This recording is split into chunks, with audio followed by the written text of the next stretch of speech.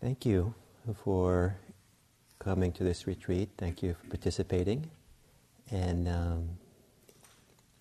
practicing here with all of us and reflecting and engaging in the teachings, hearing our teachings we had to give. As we said, I think at the beginning, this was somewhat an experiment that we've never done something like this. We've done things that are more study-like. We've done things that are more, silent retreat type. But this kind of bringing them together in this kind of close way, at least for me, was an new thing. And I found it valuable, meaningful, and partly because many of you found it valuable, meaningful. And it felt very good to be here together this week in this way.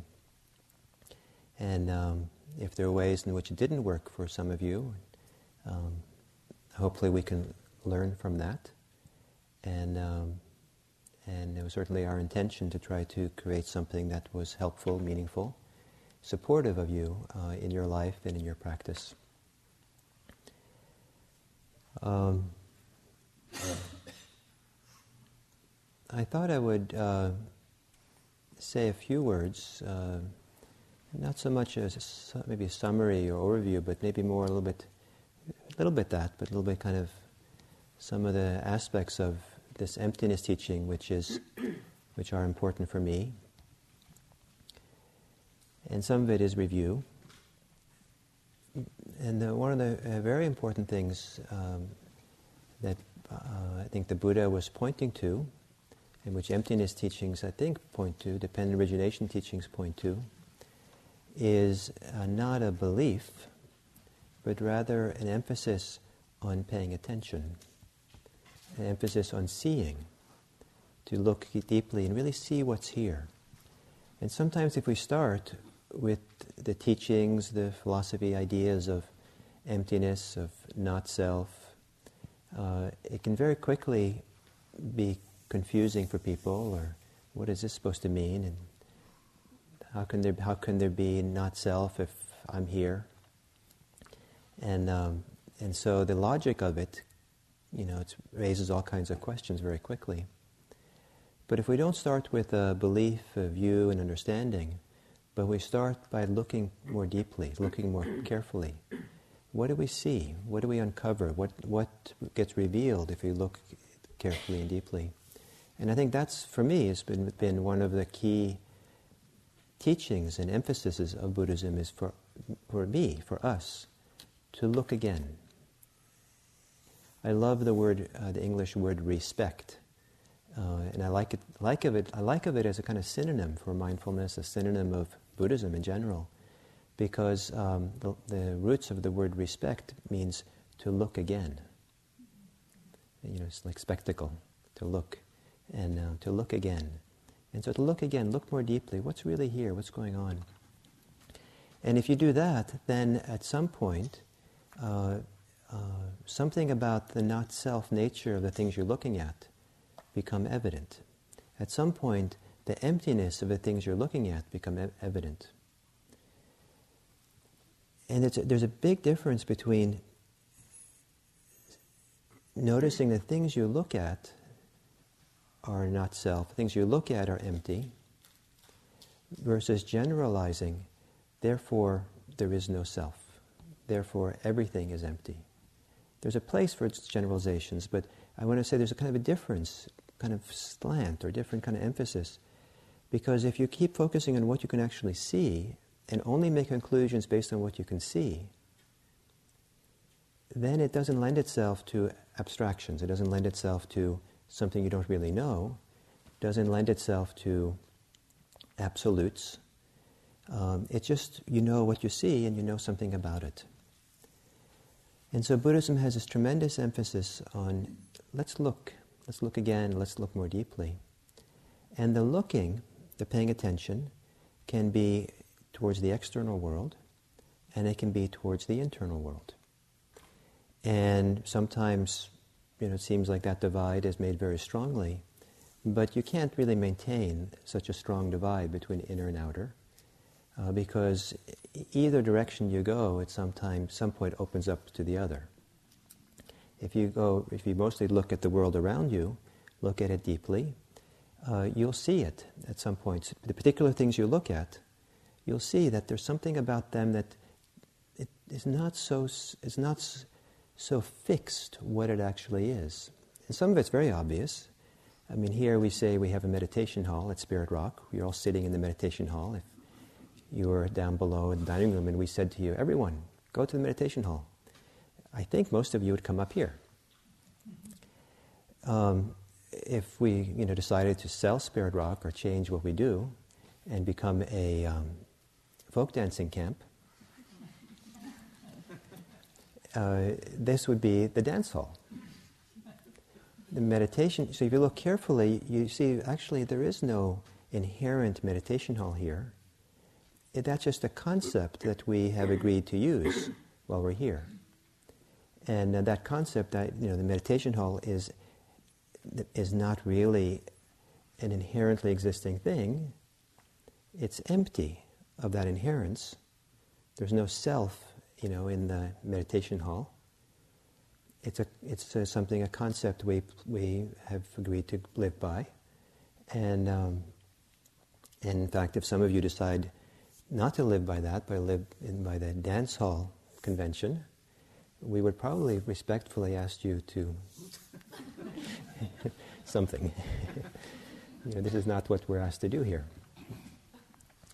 And but the fact that we would tell you, please, this is not the dance hall. Please stop, dancing during the meditation. It doesn't mean that the meditation hall is solid and fixed, like this is the way it is.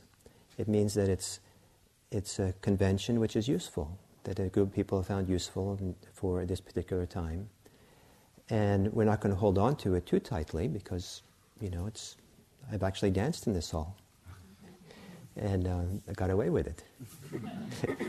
Actually, they asked me to. The teachers. The teachers had a dance party here once, remember that? And I was given the award the next morning for the person who most improved over the course of the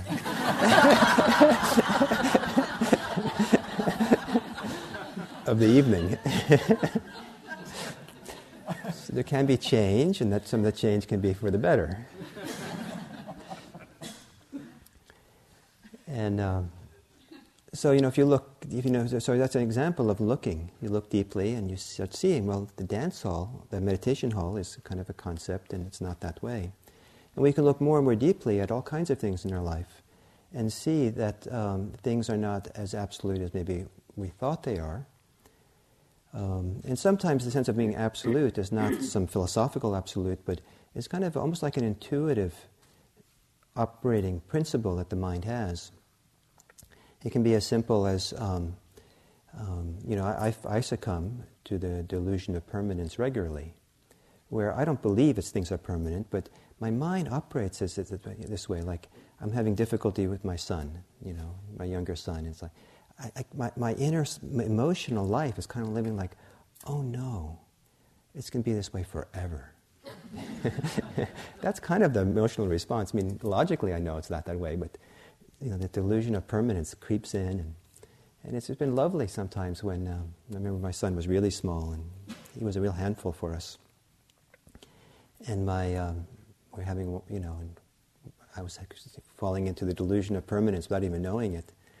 And my wife would look up at me and say, "We're having one of those kinds of days." And that would pop the bubble. Oh, just one of those kinds of days. No, just this kind of day. It's like this right now. It's not going to be this way forever. And then, things would just open up and be a lot easier. So sometimes it's, kind of this intuitive, kind of simple, delusion of permanence that we fall into in simple ways. And sometimes it's, philosophical ways, and we have whole philosophical religious systems that have absolutes that they posit. And one of the big challenges and big challenges for Western civilization to a great degree in the last couple hundred years is a challenge of some of the religious absolutes that our culture sometimes has been built on or founded on. And so the notion of a God who gives absolute commandments and absolute ideas of what's right and wrong. And even the fact that, if there is a God, some absolute essential thing that created the universe, that has been questioned by many people, and it's been a lot of upheaval for some people around this whole question of absolutes. In Buddhism, I think we come back not to starting with absolutes, even like the absolutes of God or some absolute transcendent reality, but we begin by what can we see? And if we look carefully, what do we see? What do we see when we go into it and look deeper and deeper? And we find that perhaps we can't find some of these absolutes in the details of our life, or what happens moment by moment. And then we don't find a self if you look at the particular things of our life. We don't find some reality that's separate or from what we can actually experience and see. We might posit a reality that's beyond what we can see, but we can't see it. So what use is it for us? But that points to, for Buddhism, again, the seeing. And sooner or later, the seeing goes inside. And we see, what are we doing in our minds? We see the concepts, meditation hall, dance hall, are being created in our mind. We see the tendency of the mind to have a delusion of permanence, to hold on, to fixate on this is how it is in some way. We see the mind's tendency to take on absolutes, to create beliefs, to have beliefs. Some beliefs are erroneous, some beliefs are valid, for sure. But it's interesting to watch how the mind does it, and to question them, to see them more deeply, and perhaps see that one of the things going on is around these ideas and concepts, feelings, emotions, and experiences of life, there's clinging. And if you look at clinging deeply, there's the experience of ouch. That's not a good philosophical term, but ouch. And in fact, the reworking of the Four Noble Truths that sometimes points to the essence of them, I think, and makes it easier sometimes to really get the point, is if you cling, you will suffer. If you let go of that clinging, that suffering goes away. If you start with suffering, and then say the cause of suffering is clinging, then we start wondering, how could that be? But if you start with clinging and see that if you cling, you'll suffer, then you say, well, yeah, who wants to suffer? Let's not cling. At some point, you start seeing clinging. And the whole teaching of emptiness, of not self, in my understanding, is primarily there to help us not cling.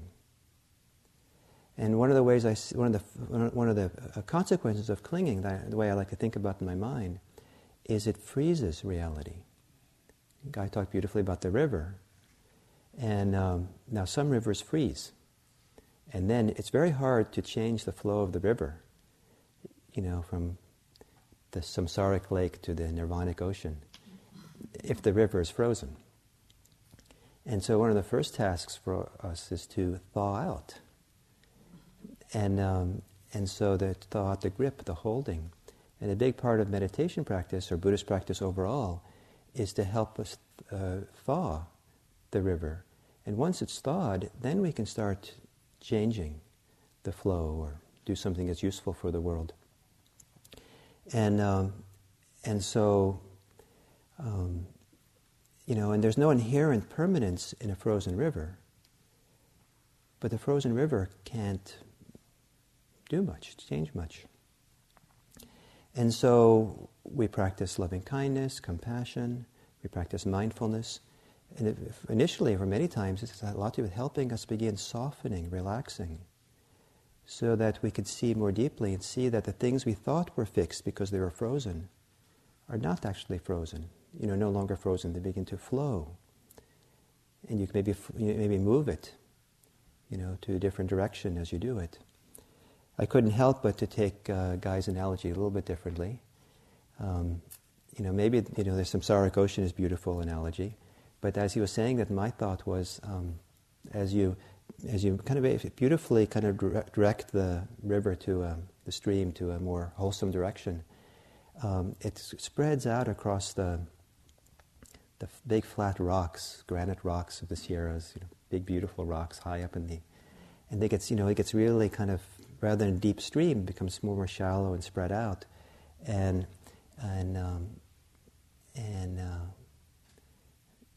the water evaporates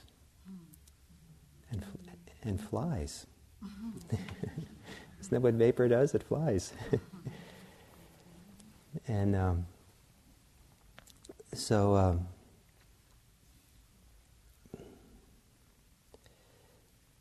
then, so we look and we see that we can begin relaxing. And it helps to relax, to let go of the clinging.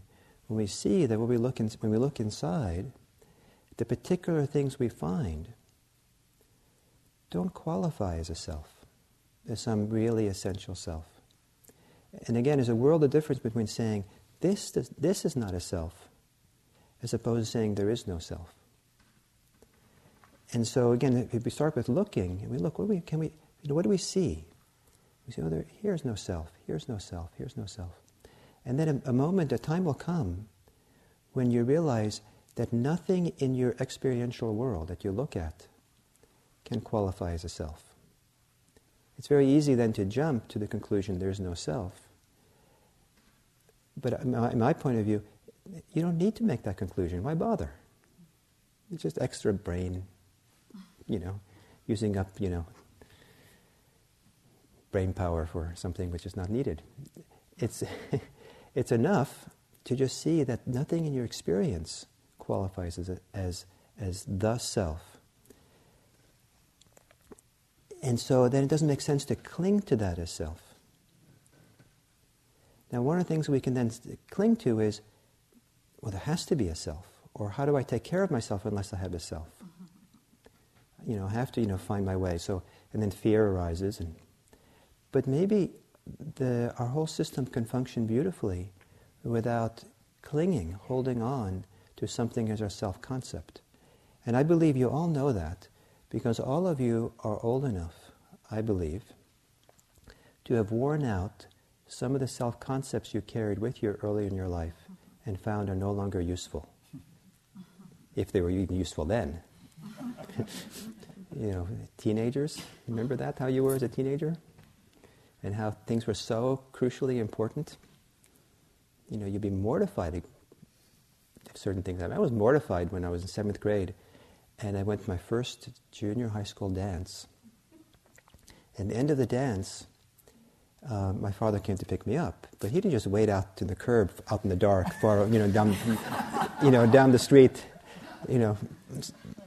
He actually walked across the dance hall floor to come and get me. I mean, that was like mortifying.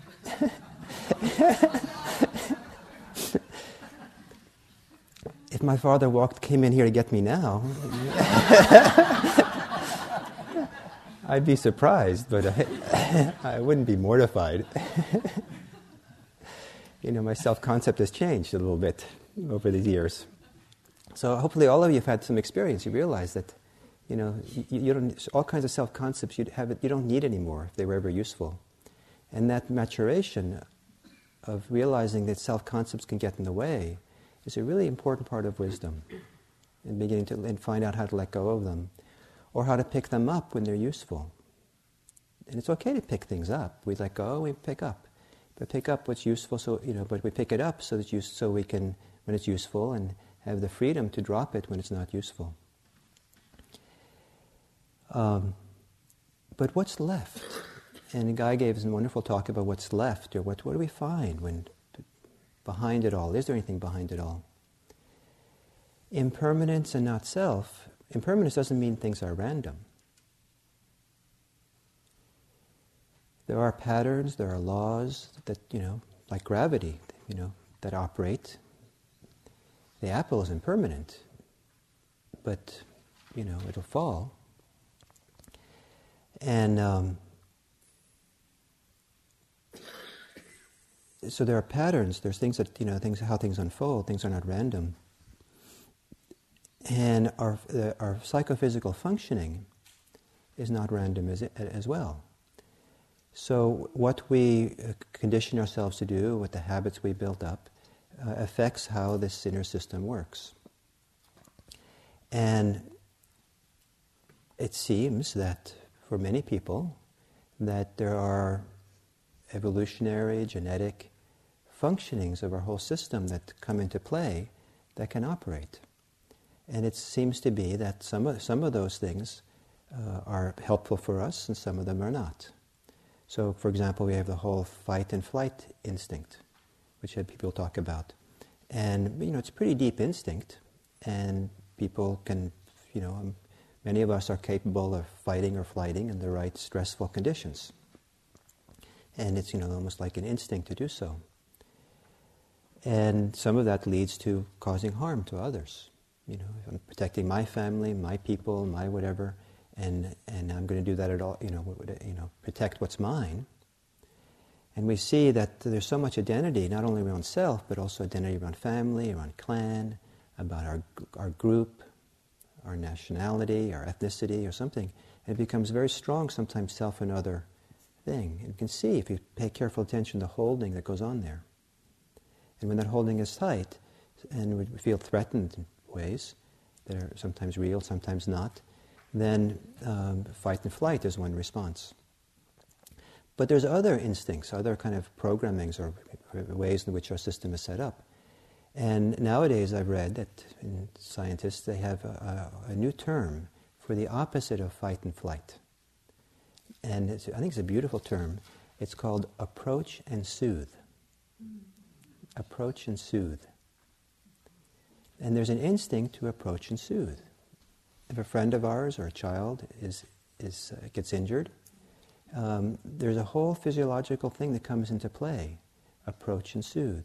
Fight and flight, the heart rate apparently goes up, and different things happen with our blood circulation and hormones and all kinds of things gear up a certain way. Approach and soothe, it affects the heart, physiology, hormones in a different way. They say that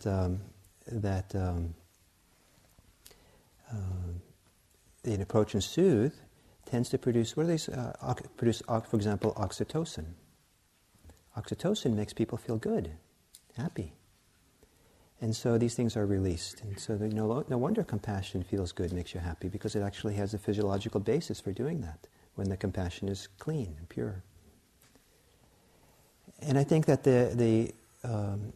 when we don't cling, we don't hold on to things as being solid, it's easier to let the approach and soothe functioning of the heart operate. When we cling and hold and are frozen, it tends to more easily give rise to fight and flight.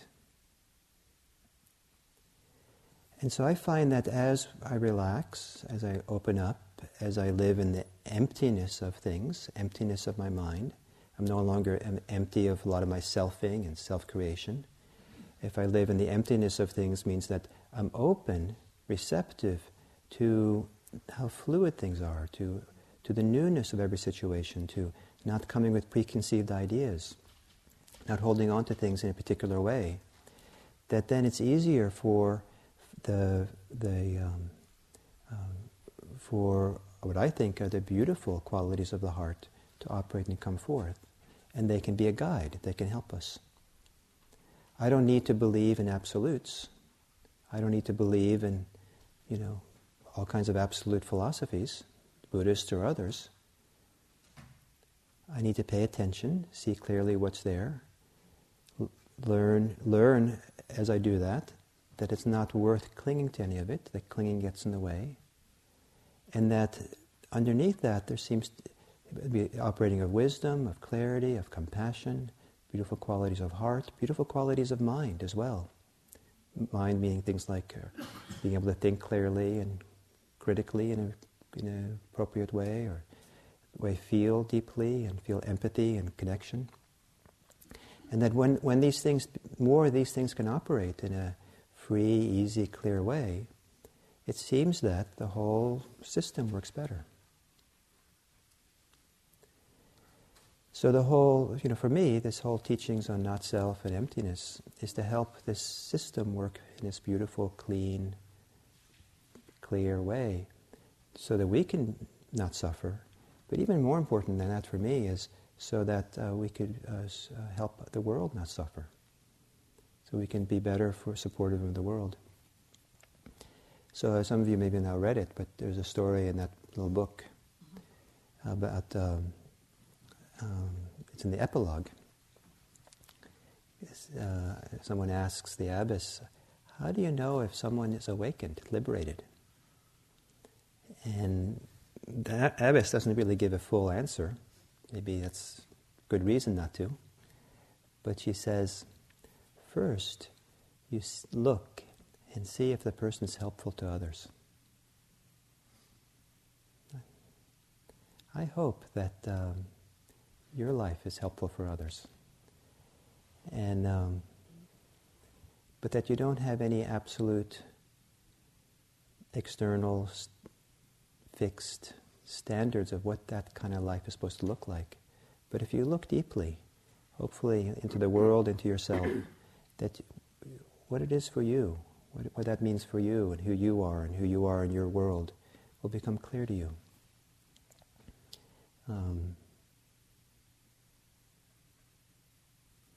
And if you don't get liberated, I still hope that you help others. That would be nice. So I hope that gives a little kind of something at the end of Emptiness and Study Retreat. As you leave today, you might reflect on, you might look more carefully at all the assumptions, all the beliefs, all the ideas, all the ways in which you explain to yourself what is happening, and put a question mark after them. So, for example, the retreat's coming to an end. Put a question, is it really coming to an end? Beginning and end are comparative thinking. The thusness of this moment has no beginning and no end. The beginning of one thing, the end of one thing is the beginning of something else. How do we decide what's beginning and the end? What happens if you kind of put a question mark after the retreat's coming to an end, and you see that maybe reality is different, maybe that's a fixed idea? What happens if it becomes a fluid idea, or an arbitrary idea, or voluntary idea, an optional idea? Then you can say, well, how am I relating to that idea? Some of you are saying, no, not the end. Some of you are, finally, the end. So we relate to it a certain way, but there is, is there an end? There's kind of an end. There's kind of not an end. An end doesn't really exist, but an end doesn't not exist.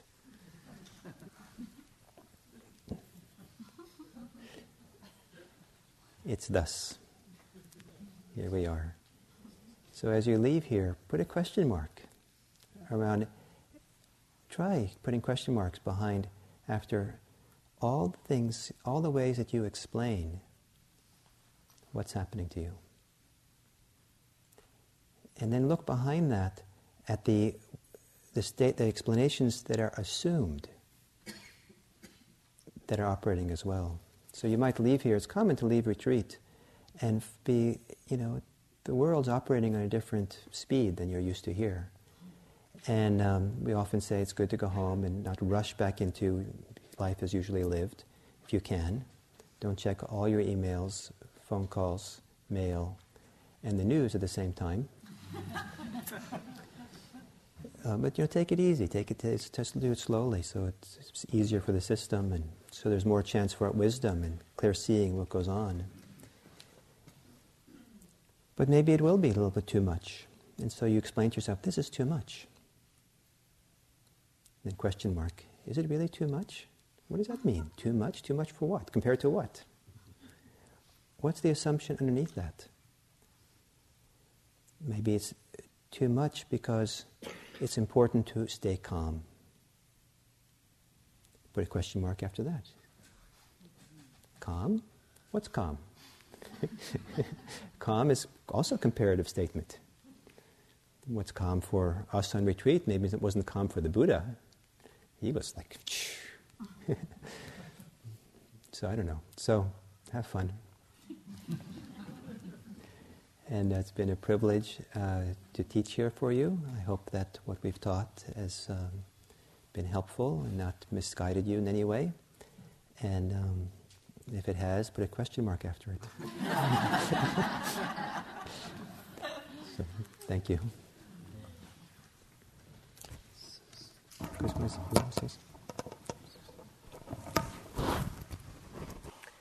Thanks, Gil. It was lovely. I just wanted to pick up on a couple of somewhat more practical things in coming to the end of this retreat and thinking about going forward and deepening your understanding in the areas we've been discussing this past week. And picking up on some of the things that were said during the retreat. One, Gil said, is that this is a practice lineage. And I really, totally resonate with that. Of course, it's true. And it's one of our great strengths, that what we emphasize here is deep practice, silent practice, and this penetrating inquiry into one's own personal experience, and looking at that, understanding that, coming to see into that on both the personal and the impersonal level. I spoke a little bit about that in one of my talks. This is one of our great strengths. It's not focused on a lot of beliefs or views, certainly not rituals or rites. It really is that there's a truth to be known here, and we can know it very directly, very immediately. But on the other hand, there are the three kinds of wisdom that Guy spoke about, the Suttamaya Panya, Chintamaya Panya, Bhavanamaya Panya. So the Suttamaya Panya is hearing the discourses, hearing the truth, which you did a lot during this retreat.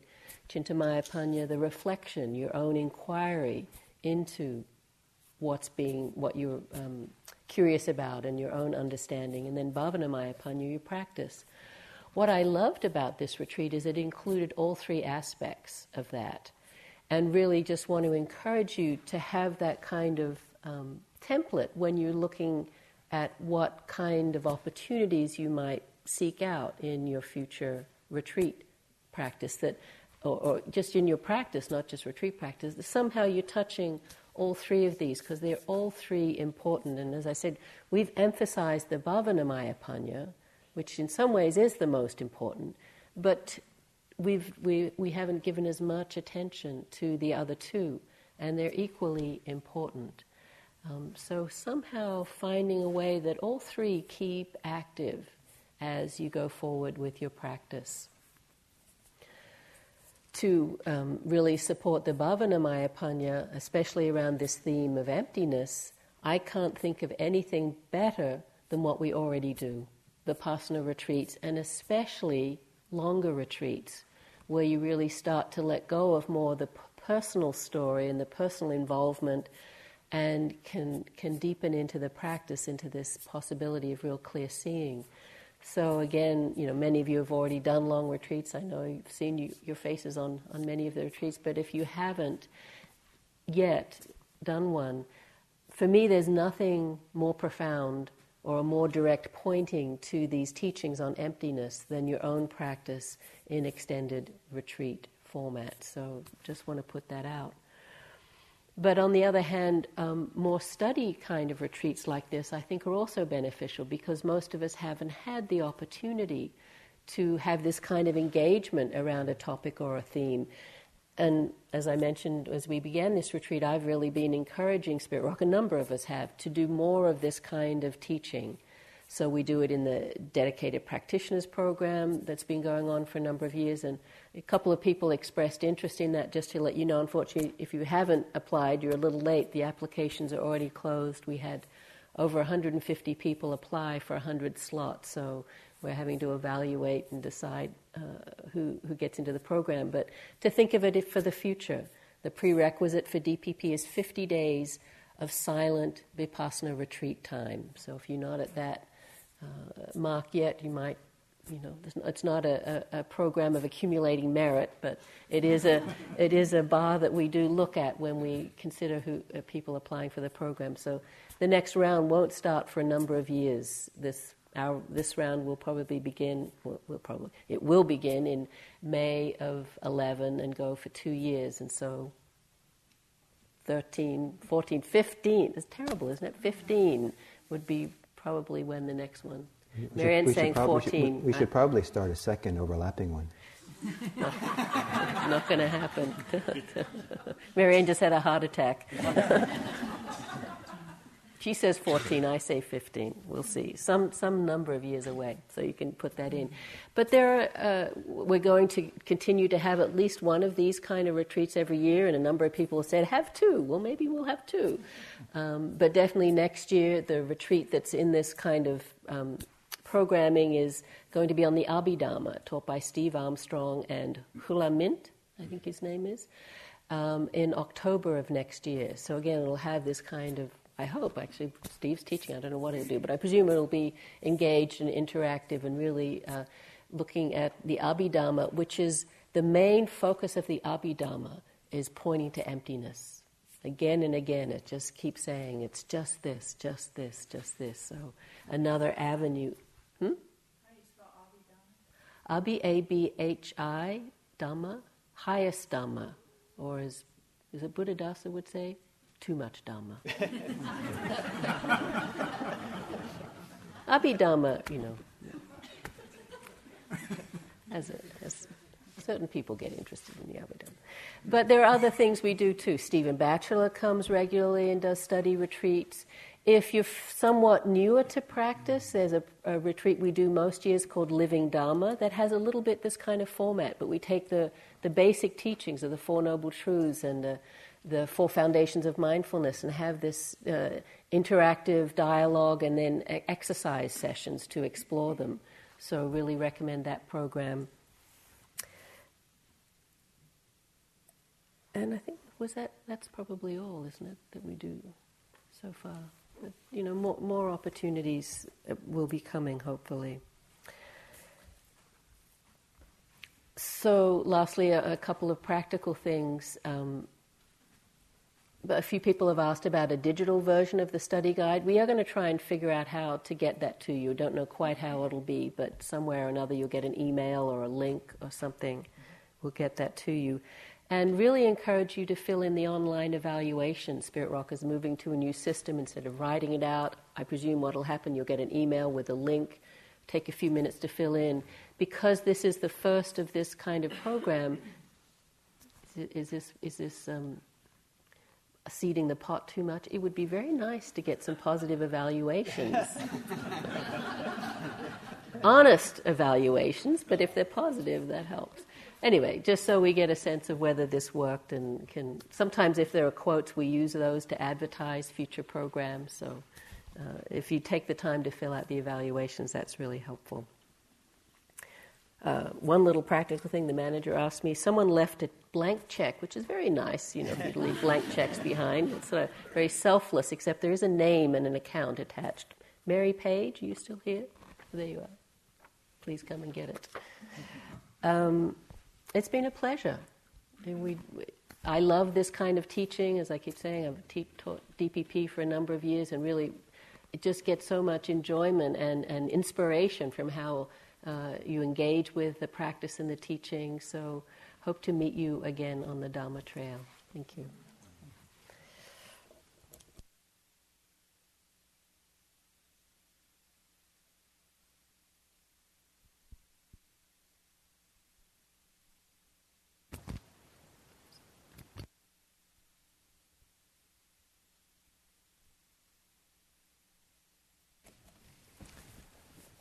Well, I just want to join my colleagues in thanking you for being here with us. We had a lot of anticipation and enthusiasm in coming into the retreat, and it was met for us, and I hope that it was met for you. We'd been planning this for nearly 2 years, thinking about it and how we would approach it and put it together. It is a little bit different format. It was an experiment on our part. But I'm really happy to have worked with Gil and Sally, and happy to have spent the time with all of you. So I hope it's been good for you too. This sounds like a morning after conversation. Was it good for you? Anyway.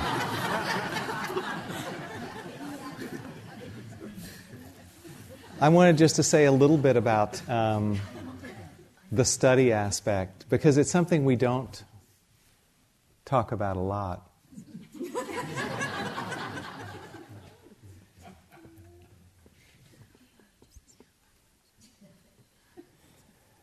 Mostly our program, as Sally said, is oriented to silent retreat, and that's where we put all the energy and attention into really for 30 years that we've been here. And we're bringing in study a little bit at a time. And so understanding how to relate with study is helpful. And I like something that one of my teachers said. He said, picking up Dharma concepts is like taking soap to wash the dirt off your hands. So you come in, we have all these unexamined assumptions and beliefs based on clinging and misperception and so on. And it's like you walk in and your hands are dirty. So you pick up a bar of soap, and that's the Dharma concepts. And you apply the soap and a little bit of water, and the dirt starts to come off. But then your hands are full of soapy dirt. So in order to get rid of that, you have to run it under clear running water. And that's a mindfulness practice. But if you didn't apply the soap in the first place, the dirt wouldn't come off. So the Dharma concepts loosen the dirt, and the mindfulness or awareness washes it clean. Including the Dharma. Including the Dharma concept, that's the point. It washes off the Dharma concepts so that we're just facing the moment fresh. But if we didn't have the soap, then it wouldn't the dirt wouldn't lift off. So they kind of all go together. And I love this quote of the Buddha. It's one we probably should have put in the study guide, where he says, having examined all views, but clinging to none of them, I attained inner peace. That's the purpose of all this. The views and opinions and philosophies are not there for you to construct a new self around, but for a while it's helpful to carry them. This is the raft that takes us across the stream. And when we get to the other shore, we let the raft go.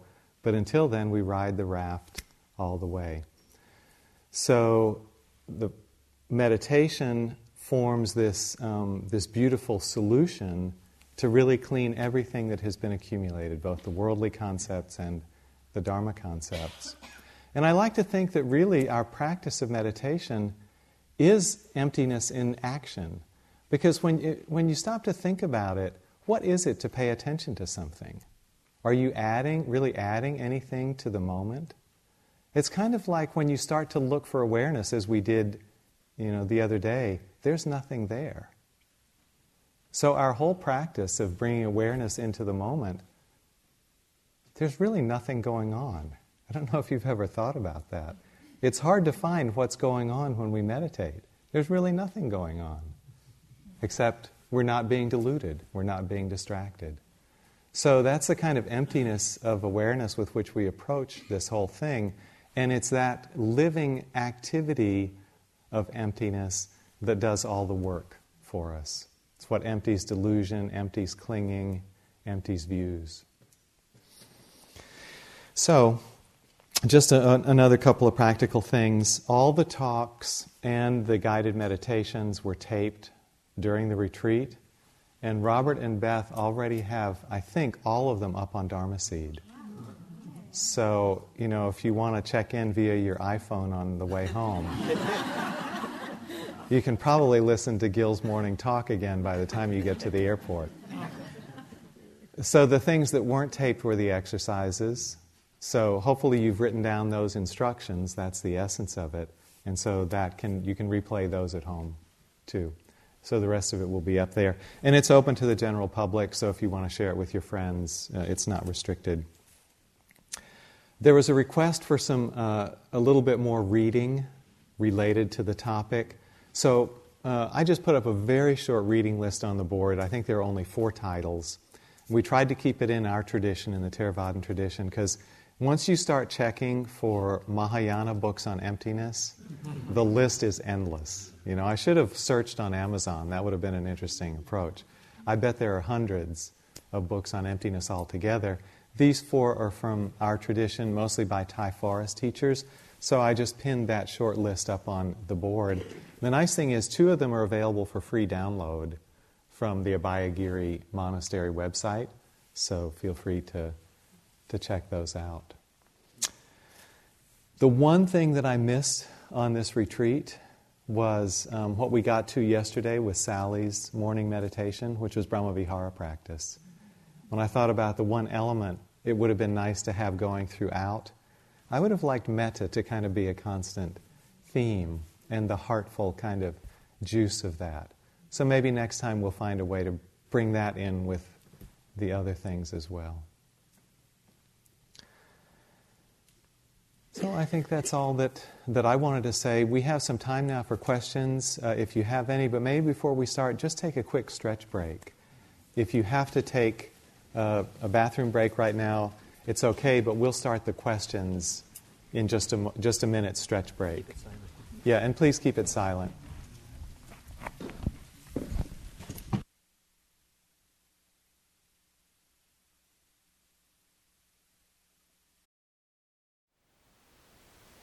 Thank you for listening. To learn how you can support the teachers and Dharma Seed, please visit dharmaseed.org/donate.